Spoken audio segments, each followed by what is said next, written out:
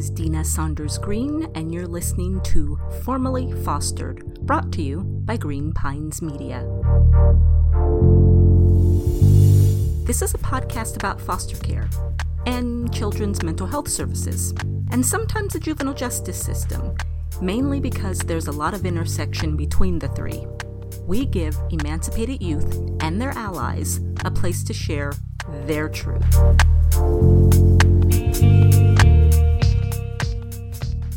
Welcome to episode 2 of Formally Fostered. This week we are going to be hearing from a 27-year-old former foster youth who was actually placed with relatives. Now, I have to admit, I'm biased. I love when kids are placed with their family members. I think it's the best placement for them. I think they are healthier and they do better. But you know what? The reality is sometimes being placed with a family is not always best for the child. Sometimes as a social worker, I need to be reminded that every situation is different.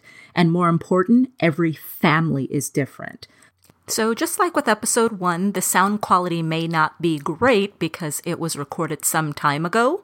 But this young lady has some really good information to offer. So, with that in mind, here we go. My experience with foster care, I was in the 3rd or 4th grade. My mom was in and out of using substances that she shouldn't have been using. So, it reflected her family, which got her family taken away. So, it was just me and my other siblings. We had to basically strive on our own without her, but we had other family there to help us, but they still didn't know because they never had to deal with this before. They were only used to raising their own kids, not someone else's. She talks about her initial placement with an aunt and with cousins, and eventually her biological father comes into the picture and she's placed with him. I left foster care I was in and out of it. I was taken out when I was 11, and then I ended up going back when I was about 15, 16 years old. She talks about her frustration with the way her case closed and the fact that no one really communicated with her about what was going on. Basically, they just let it go after I turned 18. It wasn't really, oh, you're done, we're done with you. They just all backed off.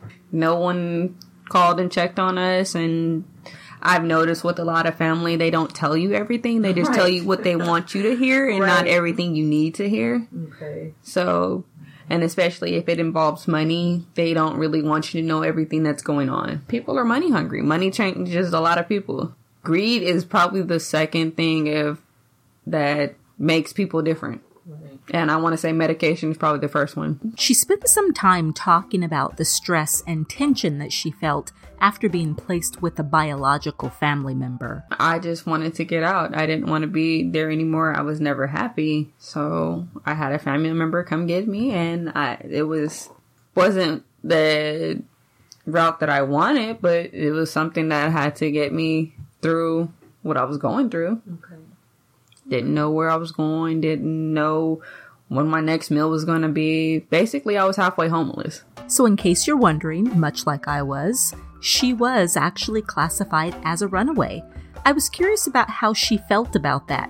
Here's what she had to say. It actually felt better than living in the situation that I was in before because there was no stress on me. I'm like, yeah, I may not have something to eat, but that mindset of me not stressing is overpowering that. So in addition to the tension and stress, I asked her about any other disadvantages that she felt may have come with being placed with this particular family member. I probably missed out on a lot of stuff that I needed. Treatments for probably depression, anxiety, or even seeing psychiatrist.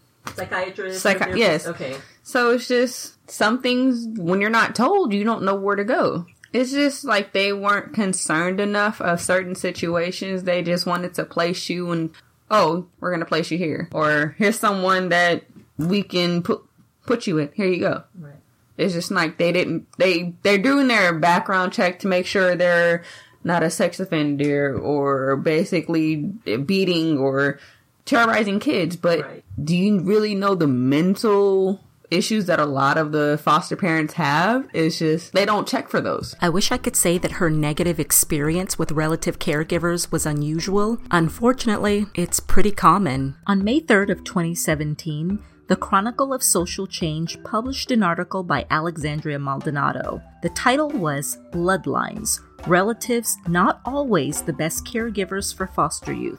Throughout the article, Alexandria talks about her frustration and the lack of stability that she felt after being placed with biological family members. She talks about being neglected and being used for financial gain, all by blood relatives who had never been required to attend a parenting class or even attend therapy to understand what she was going through. At times, she even begged the social worker to take her away from her family.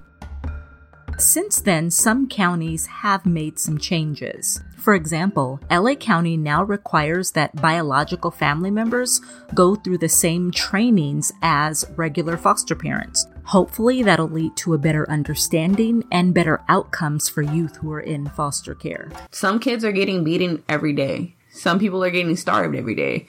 It's just like, they don't see that. They just see that outside looking in, like, oh, that's a perfect family. You're doing very good here. Right. But when they leave, it's a whole different ballpark. Here's what she had to say when I asked her about reconnecting with the family that she was removed from. It still has some rough patches, but once you can connect and talk to them and like really see why certain things happen, you have a better understanding. But when you're a child, you don't understand half the stuff that goes on because you don't know what's going on in someone else's head. I haven't really had any issues. I keep my distance, come see you, hey, how you doing, and goodbye. I asked her about advice that she would give to foster youth who were in the system right now. Here's what she had to say. Open up, let someone know. We can't help you if we don't know. Here's what she had to say about reconnecting with the parent who lost custody of her. Some of the parents like, oh, I want my kids back and I want how it was before. It's never going to go back to where it was before. They're going to look at you different. They're not the mom that brought them into this world. You're the mom that kind of made their life a different way than what it should be. And when you try to just force yourself back on them like, oh, I miss you. Yeah, I miss you too, but at a distance. I can't just step back into I'm your daughter or I'm your son just that quick. It takes time. It's just not going to happen overnight. You have to wait and let it flow itself. You can't just rush into something because when you rush into it, it's just going to be a total disaster. That's just like when you break something. It's not going to be the same way when you put it back together. You're going to have your nicks, your flaws, your chips.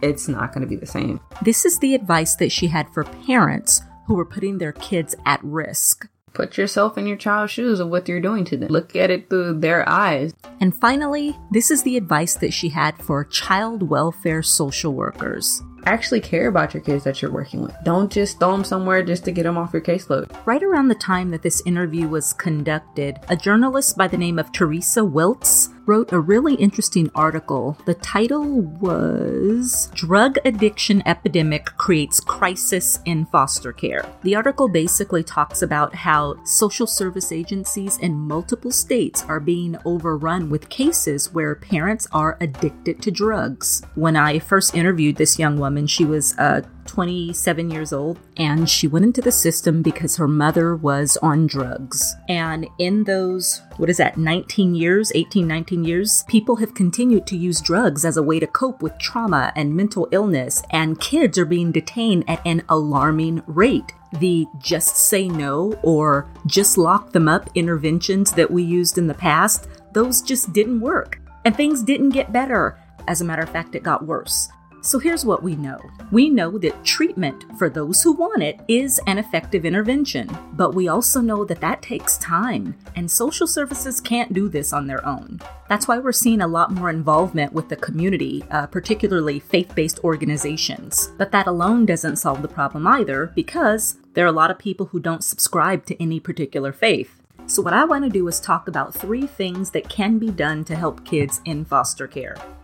Number 1, become a foster parent. There aren't enough good foster homes, and kids need a safe place to heal while they're going through this whole process. I can tell you from experience that being a foster parent was one of the most frustrating things that my husband and I have ever done, but it was also one of the most rewarding. And one of the reasons that we had such a great experience was because we partnered with an amazing foster family agency. Olive Crest is dedicated to preventing child abuse, to treating and educating at-risk children, and to preserving the family one life at a time. And they've been doing it for over 40 years. I really love this agency. So if you've ever thought about becoming a foster parent, visit olivecrest.org, or you can give them a call at 1-800-550-CHILD. CHIL, and then there's a D at the end. But hey, we all know that not everybody is meant to be a foster parent.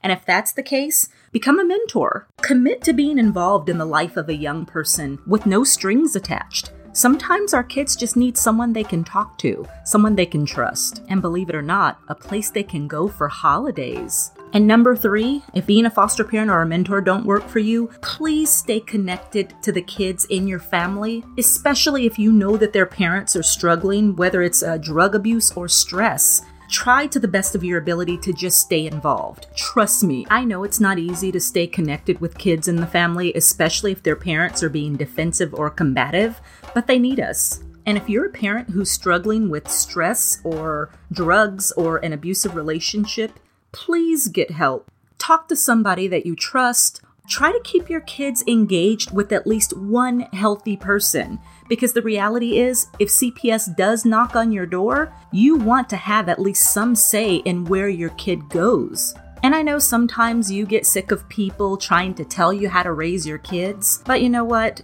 You just have to ask yourself, are these people telling you these things because they're horrible, or is it because they genuinely care about you and your kids? And I have to tell you, it is a lot easier to take advice from a family member than it is to listen to a judge who's dictating what's going to happen because you no longer have custody. Thank you for listening to Formally Fostered. You can subscribe to us by going to Apple Podcasts or follow us on SoundCloud. Feel free to leave a comment or email us at info@greenpinesmedia.com. So, until next time, have a good one.